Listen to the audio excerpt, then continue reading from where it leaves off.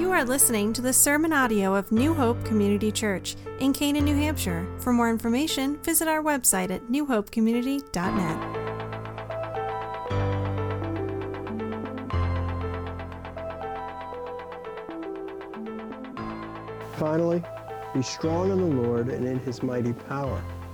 Put on the full armor of God so that you can take your stand against the devil's schemes. For our struggle is not against flesh and blood, but against the rulers, against the authorities, against the powers of this dark world, and against the spiritual forces of evil in the heavenly realms.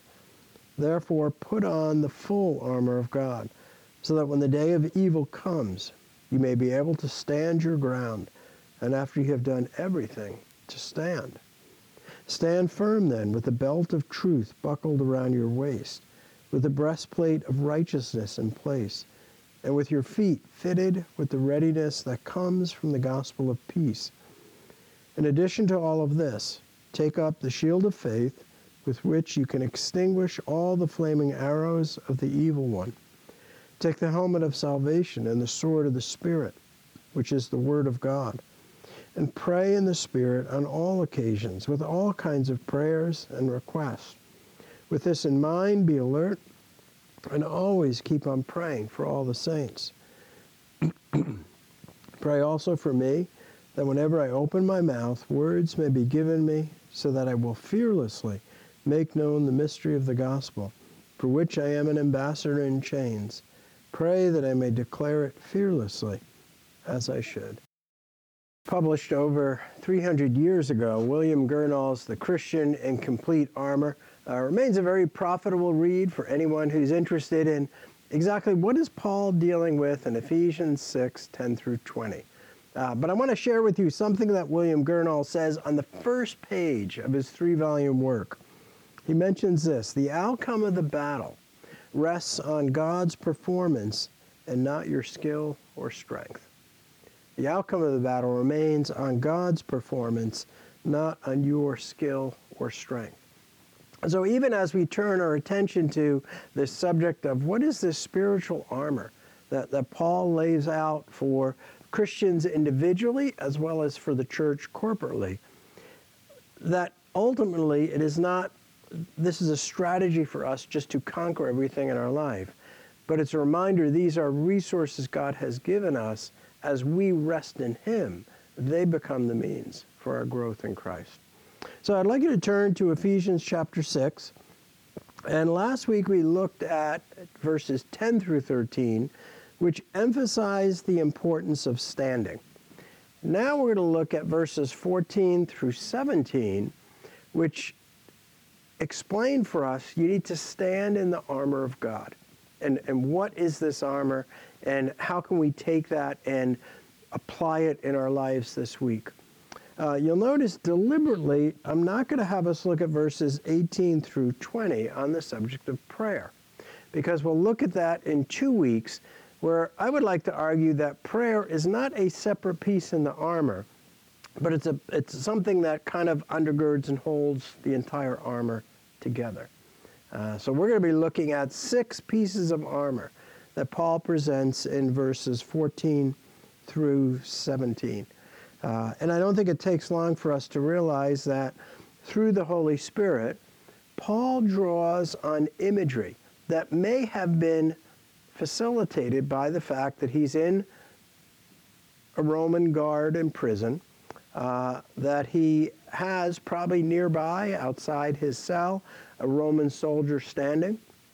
And so that picture of what a soldier looks like, all in the proper attire, is used by God now as an illustration of something much richer and deeper when it comes to you and me in Christ Jesus and serving God.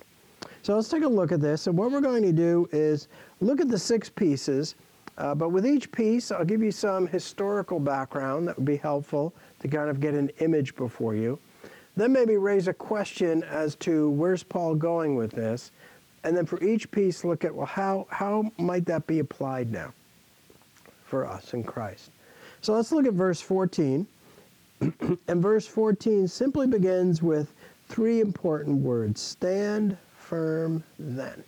So this is the fourth time since verse 10 that Paul has emphasized the importance of standing, almost as if now this is with a renewed urgency. And I think we could clearly say we know what the city of Ephesus was like, so believers needed to see an urgency there in standing firm in the faith. Just like I could say to you, the age in which we live implies that this is urgency today to stand firm in the faith. But it goes on there and introduces us in verse 14 to the first piece of spiritual armor. And so he goes on and says, stand firm then with the belt of truth buckled around your waist. So there's the first piece, this belt of truth buckled around your waist. So a little historical information here. Roman soldiers would wear some kind of belt around their middle. And this belt sometimes could be used to hang other things off it. But more importantly, the belt served where one would take that long undergarment that a Roman soldier had, and if you needed to move quickly, you would pull up that garment and tuck it into your belt. So it's a picture of a Roman soldier who, in the attempt of moving quickly, this would be a procedure you would do. Again, would fit nicely with this thought of an urgency that he's talking about. But notice it's the belt of truth. So the Roman soldier would have had a leather belt. So where's Paul going with, he's saying, now as a believer, we have something that's the center of us that is truth. And there are two different ways we could consider what's truth look like in the Christian life. And the first way is simply objective truth. In other words, if I were to say to you as a Christian, your faith is in what? You would say to me, well, it's not in my circumstances, it's not in how I feel, that it's in Christ. You're displaying, it's an objective truth. It's a truth placed in someone outside yourself. And so it may very well be that when Paul says here that you are to put the belt of truth, he's saying, objectively, as a follower of Christ, your faith is placed outside yourself. It is placed in the person and work of Jesus Christ. Now, if you would turn with me to 1 Peter 1, verses 22 and 25, you have the Apostle Peter talking about objective truth as well. So perhaps Paul is challenging believers and saying to them, as you prepare to live the Christian life in a world that opposes you and your enemy is out there, base your beliefs on an objective truth, the reality of God's Word. And so you notice in 1 Peter 1, verses 22 through 25, Peter talks about objective truth. Beginning at verse 22, now that you have purified yourselves by obeying the truth, so that you have sincere love for your brothers, love one another deeply from the heart. For you have been born again, not of perishable seed, but of imperishable, through the living and enduring Word of God. For all men are like grass, and all their glory is like the flowers of the field. The grass withers and the flowers fall, but the word of the Lord stands forever. There you have that objective truth, God's Word. It remains intact. It will be challenged, but never destroyed. It will always prove itself to be right and true. So along those lines, you could say when Paul says, put on this belt of truth, he's reminding them where your source of truth is located. It's located in God, who has revealed himself through Christ, through his written word, which the Spirit unfolds to you as a child of God. But we could add to that, if you go back to Ephesians chapter 6, that Paul may have also implied not just objective truth, as important as that is, but subjective truth. And by that I mean that Paul's saying you need to live in accordance with the Scriptures. So you have your faith in an objective truth, and now you are to live subjectively in accordance with that objective truth. And that comes out, if you are in Ephesians, just look at Ephesians 4 and verse 15 and 25. Notice verse 15, Paul writes, instead, speaking the truth in love, we will in all things grow up in him who is the head, that is Christ. So he talks about an action here, speaking the truth, that the way we communicate, the way we interact with others, is in accordance with the objective Word of God. So as a Christian, notice we're going out into the world, not adopting the strategy of the world, that our weapons aren't the same as the world uses, but we're responding much differently. Again, we see often in the news how our world responds to things. So not to get political at all, but just kind of think of how the world responds when someone says something that hurts you, but then you're in a position where you can get back at them. And so I've been following anything with the impeachment hearings. You quickly know what's happened. President Trump was acquitted. But then what happened is those who kind of have been key witnesses for the impeachment have been removed from their positions. That's how our world responds. Someone does something to us, we have the power to get back at them, we will get back at them. Notice the difference here when Paul's talking about put this belt of truth around you. Have that be the center of your life. And so as you think of that, it is both objective and subjective. But how should that sort of look? Well, again, in Ephesians 4, we read verse 15. Notice verse 25 in Ephesians 4. There it simply says, therefore each of you must put off falsehood and speak truthfully to his neighbor, for we all are members of one body. Again, how our faith is lived out is key. And so maybe we could say, well, the application of the belt of truth would be, as a believer, you must strive to be rooted and grounded in the truth of God.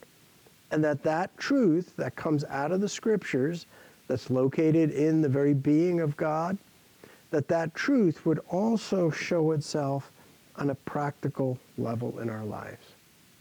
How we respond to those in our workplace, how we respond to those in our own household, how we interact and talk among ourselves in the church. So you see Paul using imagery here not to say, well, there's this tangible belt you need to wrap around yourself, but representing to us this should be central in our lives. And I think it's very interesting, as you'll see, that the sixth item that he mentions kind of comes right back to the first. In other words, it sort of locks it all together.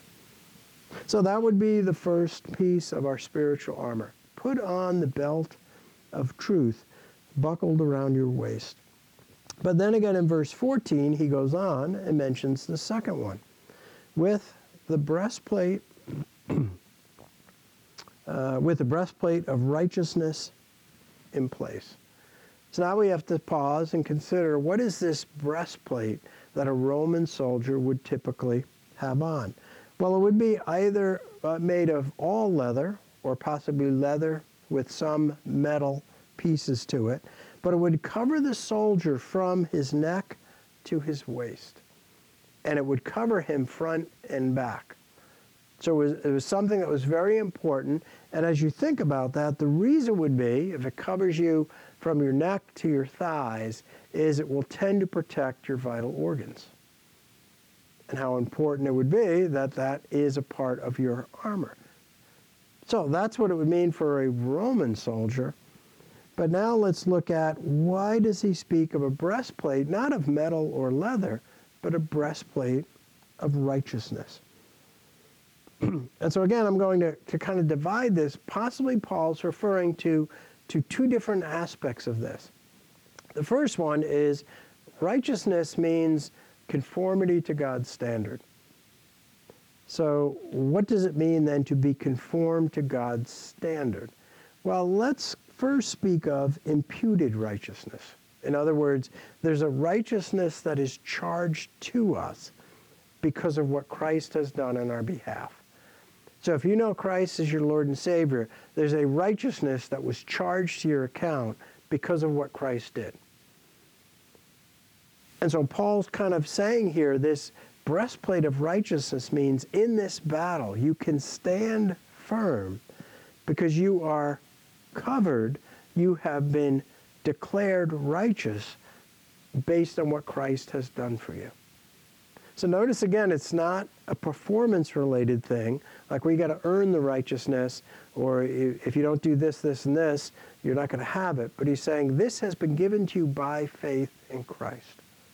So to see this, just look at Ephesians 4 and verses 22 through 24.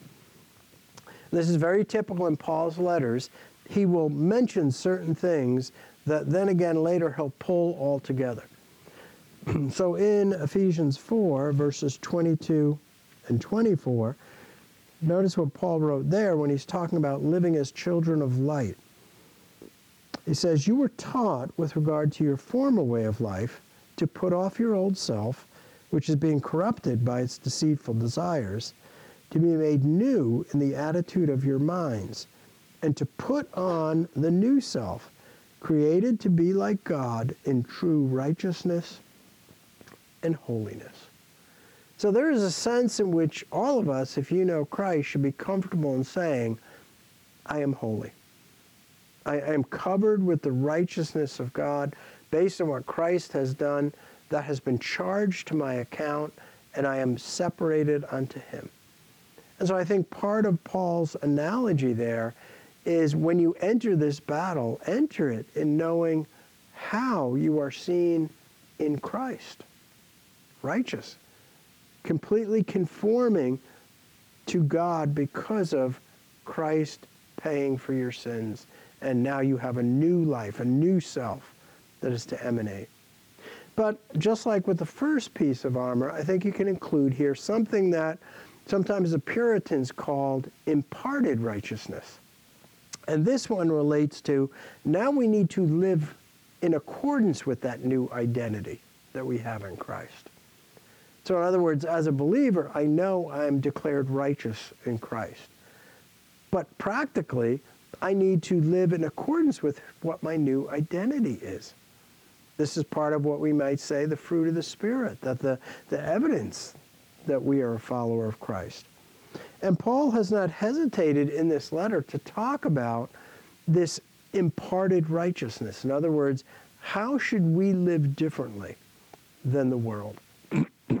And so look at Ephesians 3 and verses 16 through 19. So the fact that Paul will talk about this breastplate of righteousness and sort of give us these two different aspects that are in complete agreement with one another would remind us that's what he's been talking about in Ephesians 4 and following. He's been talking about how does this new change in identity that happened in the first 3 chapters, how should that look in your life?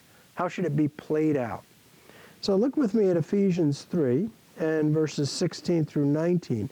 As he prays for the church, he says, "I pray that out of his glorious riches he may strengthen you with power through his Spirit in your inner being, so that Christ may dwell in your hearts through faith. And I pray that you, being rooted and established in love, may have power, together with all the saints, to grasp how wide and long and high and deep is the love of Christ, and to know this love that surpasses knowledge, that you may be filled to the measure of all the fullness of God." Now, based on our adult class, we were talking about the Holy Spirit and every believer receiving the Holy Spirit at conversion. You notice Paul's praying that they would have power through his Spirit. Now, they're already believers, but he's acknowledging here this working out of God's Spirit in our lives in a very evident way, which would be what Paul is challenging us with when he says, put on the breastplate of righteousness. Stand strong in your new identity in Christ. But also that identity needs to be lived out. And that would explain why in the beginning of Ephesians 4, Paul would write this: "As a prisoner for the Lord, then, I urge you to live a life worthy of the calling you have received. In other words, you've already been called. You've already been set apart. Now live in accordance with that unique position and standing you have in Christ Jesus. Now, if you want to know how that should look, well, again, go through some of Paul's letters. How are our conversations, our interaction with others around us? How do we handle health concerns, circumstances changing in our life? Do we display a growing trust in God? That we are quick to bring our concerns to Him and be honest with the struggles we may be facing, but in the bigger context, we do so knowing our identity in Christ is unshakable. I mean, that's what the breastplate of righteousness should look like on a daily basis in our lives. But we've only gone through the first two pieces. Now we get to the third piece, and this is in Ephesians 6 and verse 15. Paul says, "And with your feet fitted with the readiness that comes from the gospel of peace." So the Roman soldiers were very impressive in terms of their armor, their equipment, their training that went into being a soldier. But now you get to a part that maybe can be easily overlooked, importance of footwear. And we know that the Romans were advanced, in particular in this area. So if you've seen pictures, you maybe are thinking of this sort of sandal that would have leather straps that comes up quite a ways on the leg, so it's secure. But more importantly was the sole of these leather sandals. They actually had something called hobnails put through them. So they were basically cleats.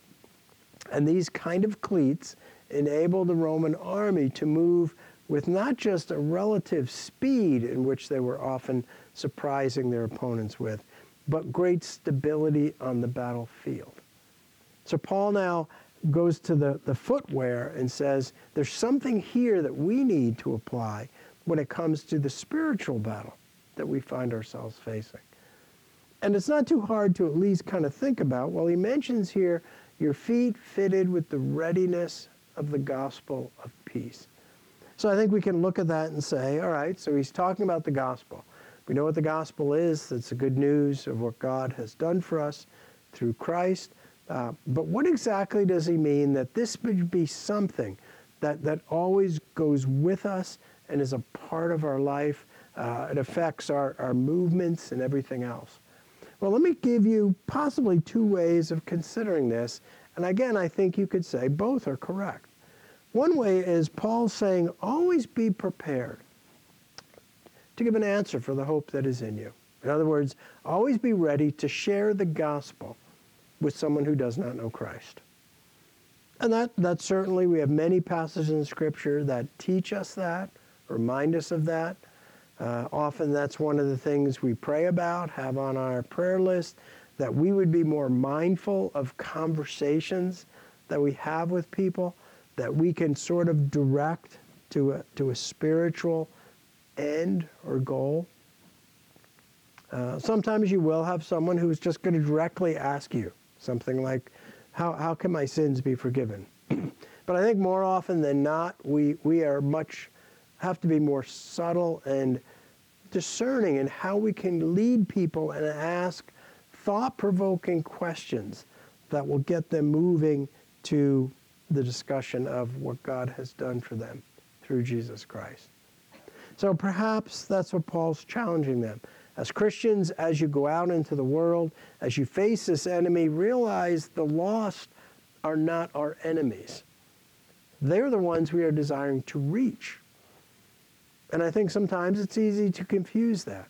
You know, we see them as being the enemy. Well, they're not the enemy. Their minds may be against Scripture, against God, but they are the ones we're called to reach. But you could also look at this from another perspective, and that Paul's saying in this spiritual battle, you as a Christian need to be well prepared and, in a sense, firm as to the gospel in your own life. In other words, there is a proper place for the gospel in terms of the lost, those who don't know Christ. But I think often we forget the gospel is for believers too. That we need that thought of an assurance, I'm grounded in Christ by faith. That gospel of peace means everything to me personally. And so when I have to resist Satan, I do so in the assurance of the gospel of peace, that I have been restored. This leads to an interesting side note that some have looked at when the question comes up, can Satan still go into God's presence? And you may realize there's some passages in Job where he goes before God and he says, I'm accusing Job of this. And, God, again, permits certain tests to happen. But the question is, when Satan had access to God's presence in the Old Testament, did he go on this basis? That he was saying, here are these people you've received by faith, they've trusted in you, but you've forgiven them of their sins, but there hasn't been a price paid for it yet. In other words, kind of saying, this is unjust, because really the price has not been paid yet. Whereas now, following Christ's death and resurrection, Satan can no longer say the price has not been paid, because the price has been paid in Christ. And so it's fascinating to consider here, is Paul maybe emphasizing more, as you stand spiritually firm, do so in the knowledge of what the gospel means to you. The security that is yours in the gospel of peace. And so that should be a reminder to all of us to never lose sight of the fascination, delight we should have in the gospel of what God has done for you in Christ. And consciously remind yourself of that every day. Paul seems to never have lost sight of what the gospel means to him. And neither should we.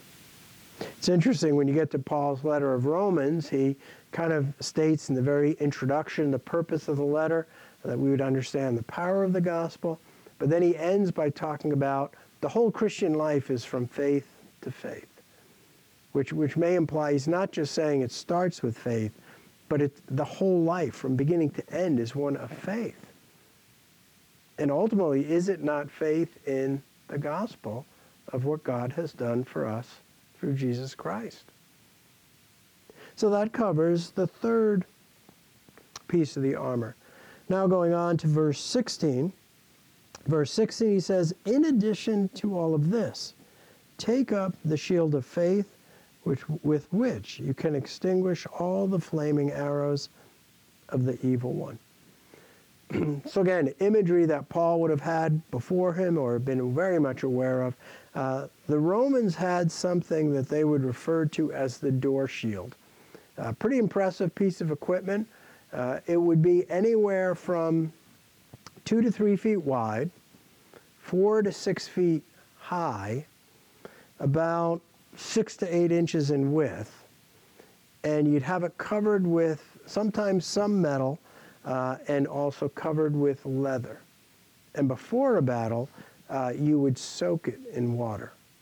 So you're talking about something first that's big and it's heavy, but it's necessary in battle. And you notice in the depiction, he talks about, well, this shield would repel flying arrows. And he's speaking about a common practice. You would have the Roman army that's there. Many times arrows were taken, they're dipped in tar, lit on fire, and shot. So these arrows literally would stick in these leather-coated shields and eventually burn out. But one of the dangers of Roman soldiers faced is sometimes spears were thrown as well. Now, some of these spears could be short, like maybe 2 feet long. Some were 7 feet long. So imagine if you start getting these spears stuck in the shield, is that thing going to get tremendously heavy? And sadly, what you had happen is sometimes Roman soldiers would drop their shields saying this is too difficult. And then they'd expose themselves to much greater danger. So now looking at kind of that picture, notice Paul says it's the shield of faith I'm talking about. I'm not talking about a physical shield that you've got to carry around with you and hold up when you feel that you're being attacked. But there's this shield of faith. And the purpose of this shield is to extinguish the flying arrows of the enemy. I like how John Murray defines faith in his book, Redemption Accomplished and Applied. He says, faith has these three elements: knowledge, conviction, and trust. Knowledge, conviction, and trust. So the enemy is real, and the attacks are real. But he says, what you need to put on is the shield of faith. That you go out and your response and your ability to stand is because of a knowledge of strength you stand in. The conviction that God's word and his promises are true. And the trust, ultimately, not in your own strength, but in the one who strengthens you with infinite power and riches. What a way of saying here from a Christian perspective, we're not going to ignore the struggles of being a Christian. We're not going to ignore that there's a spiritual realm and a battle that's constantly waging until Christ returns. But you need to put on the shield of faith. And just as for the Roman army, this was like an impressive thing. I mean, you could not get at a soldier with a shield of faith or with the shield that they had, considering the size of it. And then what they would do as an army sometimes is they'd all lock together. So basically you have like this impenetrable wall just moving towards you. What a reminder of what it means to be grounded in faith. Not in emotions, because emotions change. Not in circumstances, because circumstances change. Not in the assurance of your own health, because that changes. But having the shield of faith.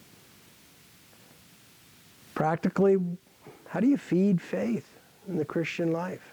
How do you feed knowledge, conviction, and trust?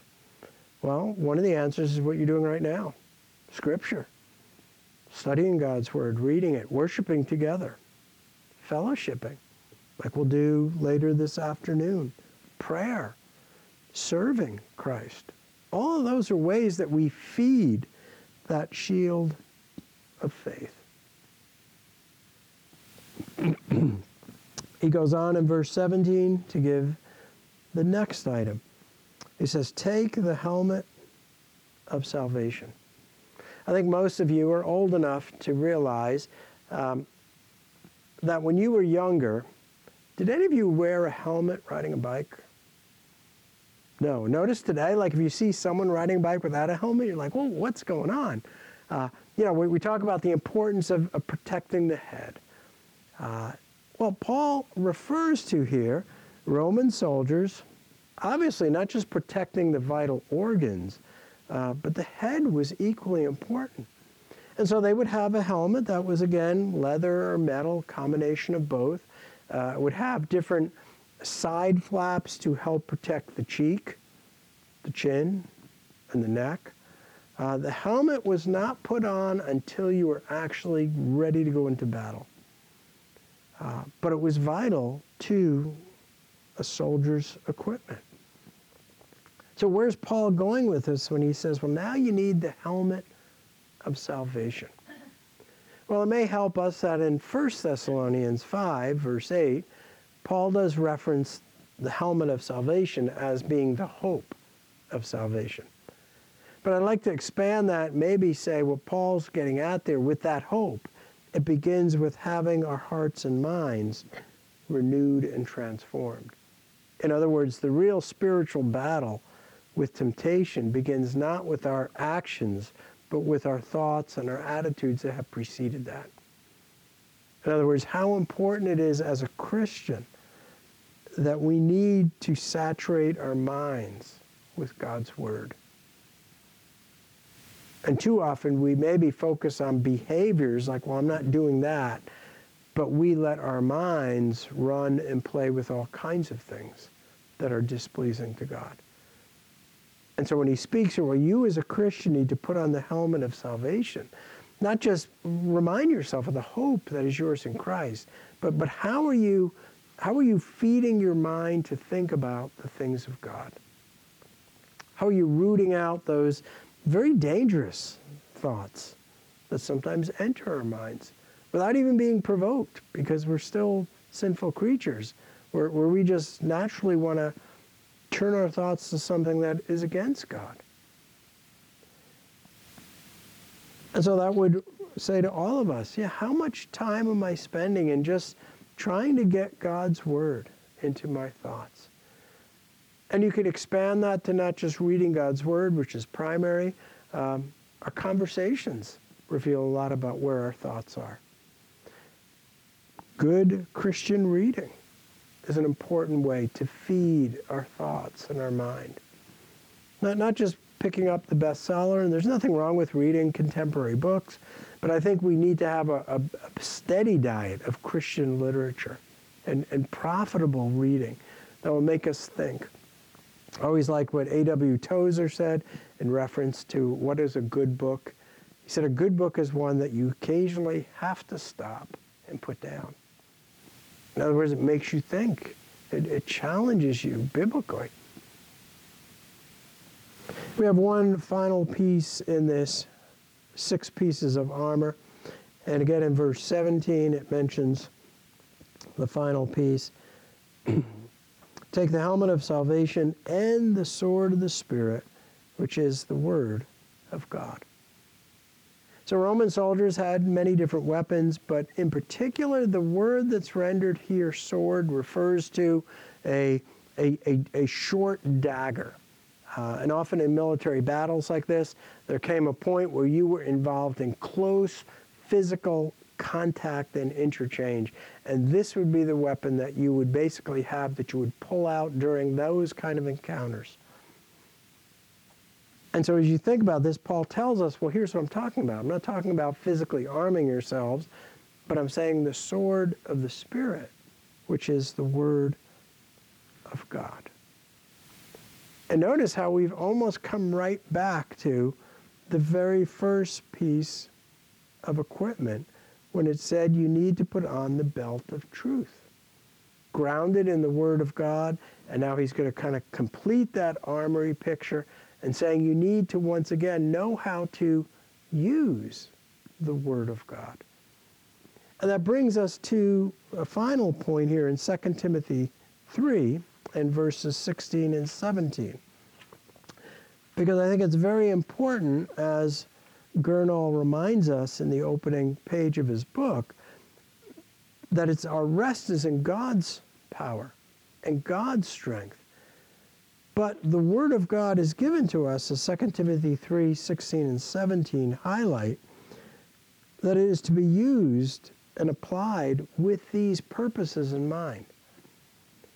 And so you notice Paul writes here to Timothy, all Scripture is God-breathed and is useful for. So here comes the practical, what am I going to do with God's Word? It's useful for teaching, rebuking, correcting, and training in righteousness, so that the man of God may be thoroughly equipped for every good work. Isn't that saying the Word of God is central in not just resisting temptation, but also in growing in holiness? And so based on these expressions, teaching, rebuking, correcting, and training in righteousness, you could say the Word of God is intended to strengthen others. So we can use God's Word to strengthen those who are struggling, who are maybe facing fatigue in the battle. The Word of God is also intended to strengthen ourselves in the battle. Part of the readiness of having your feet in the gospel of peace is knowing what Scripture teaches, the promises that we are given. So strengthening others, strengthening ourselves, clearly it's important in sharing Christ.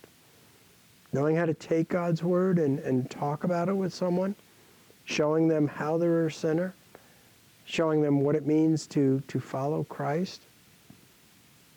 And it is always a weapon against temptation.